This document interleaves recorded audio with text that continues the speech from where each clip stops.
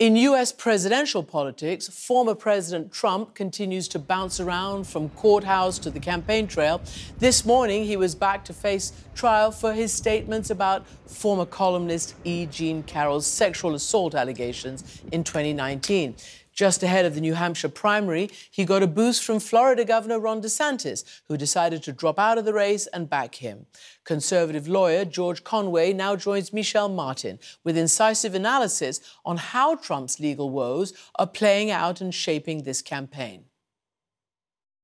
Thanks, Christiane. George Conway, thank you so much for talking with us. Thank you for having me.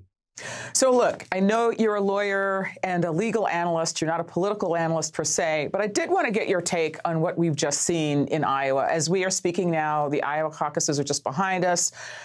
You know, it's, by all accounts, decisive victory for the former president there. Just what are your thoughts about that? Well, I mean, this is where we are. I mean, I've been saying for quite some time that I thought that we're going to have for the first time, running as a major party candidate, a convicted felon. And that's what I think he will be that by the time the fall rolls around, because I do think the trial here in the District of Columbia, the January 6th trial, the case brought by Jack Smith just against him before Judge Chutkan here in the district, I think that one's going to go to trial. You know, it's just a remarkable confluence of firsts. I mean, we have the first adjudicated rapist who is going to win a major party nomination, the first person who has been, you know, who is under indictment in 4 separate jurisdictions with 91 counts. I mean, it is just absolutely unprecedented. But with Donald Trump, it's almost inevitable that this was going to happen. Do you have any thoughts about why these very serious allegations don't seem to make much difference in the political realm? I mean, you have, you know, close connections to people in the Republican political world, and I'm just interested in what you think about that. It's partisanship run amok in part, and then I think a lot of this, I mean, I do think there is some segment of the population that wants a strong man, and I don't mean that in a complimentary way. I mean that in the sense of a quasi-dictatorial authoritarian figure. They want to just basically assume the facts that they think are true. They don't want to think. They're not interested in evidence. But I think another thing that's going on here, I think a lot of this is that people don't want to admit that they were wrong about Donald Trump. They don't want to admit that he's a bad person, because if they admit that he's a bad person, then they, by extension, are admitting that they are not good people for supporting him, or at least it tarnishes them in their own eyes. So they have to justify where they've been and where they're going, because they just don't want to admit that he led them astray and that they've been suckered and that they're wrong and that he's bad. I think that's just a big part of it.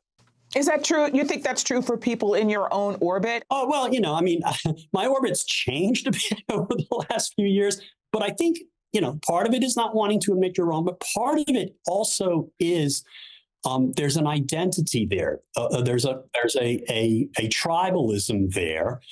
And, you know, you don't want to be excluded from the tribe because you think the other tribe, the liberals who you've been hating on for so many years, they're never going to accept you. And if you dare question the leader, you'll be cast out of your own group and you'll be homeless. The other thing that I think is going on is there's an economy that has been built around Trump and Trumpism. I think that there's a whole, you have all of these consultants and all of these politicians whose livelihoods or their chosen careers or their chosen course of their lives is dependent upon not antagonizing other people in that community. And so, I mean, you see that with members of Congress who have to fear being primaried. You see that with political consultants. I mean, for example, it was reported just the other day that the Trump campaign is saying nobody should hire Jeff Rowe, who was a political advisor, a chief political advisor for Ron DeSantis, that he's going to be blacklisted, and nobody wants to be blacklisted. Nobody wants to be cast out of the tribe. And there's also fear of physical intimidation. I think we saw that to some extent with Lindsey Graham back in January of 2021, where he dared utter that he was done with Trump or something like that, and he was accosted at an airport by Trumpers.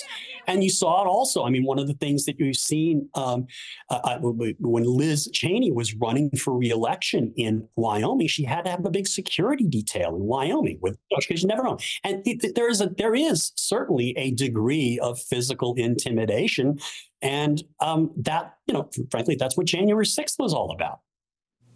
So let's pivot around to the subject that sort of brought us together today, which is you have actually said that you think that Trump will, quote, spend the rest of his life in jail. You really think that? I do think that. He's either going to become president or he's going to spend the rest of his life in prison. He certainly deserves to spend the rest of his life in prison. I think that if you take any combination of the counts in these 4 indictments, with which he's been charged, you'll take almost any conviction and almost any combination of them is going to put him in jail for a number of years. And this is a 77-year-old man. So I think there is a very good chance he'll spend the rest of his life in jail, and that's part of the dynamic that is going on here. He knows that. He's not a strategic thinker. He's a sociopath. He's a man with a reptilian, I'm not going to say intellect, but he understands that he is cornered. And that's when people like him with that kind of psychology are the most dangerous. But he understands that. And he understands that the only way for him to escape the trouble that he's in is to be elected president. Do you think that the purpose of this presidential campaign is to keep him out of jail?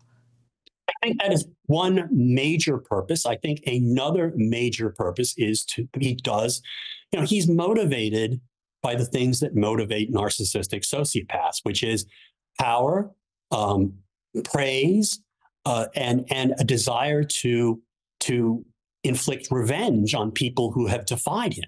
And I think that we've seen that in some of what his people are planning for 2025, should he be elected. They're going to seek retribution. He says he's seeking retribution on behalf of the American public, or at least his slice of the American public. But that's what motivates him. I don't think you can understand what Donald Trump says and does on a daily basis simply by saying, oh, he's a bad guy, he's a Republican, he's an authoritarian, he's racist, he's misogynist, he's this or that. You have to tie it into his fundamental psychological profile. People should not shy away from that, okay? Because I do not think you can understand his behavior without understanding his psychology. And I think we're seeing that in the courtroom as it's happening today or this week in the E. Jean Carroll trial. We're going to see it even more in the future. So let's talk about there are 91 felony counts across 4 cases. What do you think is the strongest of those? Oh, look, I think the strongest case, I think, which is a slam dunk case because it's so simple, is the case in Florida, the Mar-a-Lago documents case. There's really no factual dispute about what happened there because he was caught red-handed with the documents. The documents did not belong to him. They belong to the United States of America. They had classified document markings. And it doesn't even matter that they were, in fact, quote unquote, classified, because the charges that he has been, that were filed against him include charges under the Espionage Act. And those charges do not turn on whether they're specifically marked as classified. They simply turn on whether or not it's national defense information of any degree of significant sensitivity. And you have that and the fact that there are witnesses and there's video and all sorts of evidence that he tried to hide those and did hide those documents from the FBI, and that he failed to produce them when he was served with a subpoena by the Department of Justice, and that he had his lawyers lie to the Department of Justice. And those are simple, easily provable acts of obstruction of justice. And when that case goes to trial, I don't know that it's going to go to trial this year, because it's hard to say what the judge there is doing in terms of scheduling. But he doesn't have a defense in that case, just not a shred of a defense.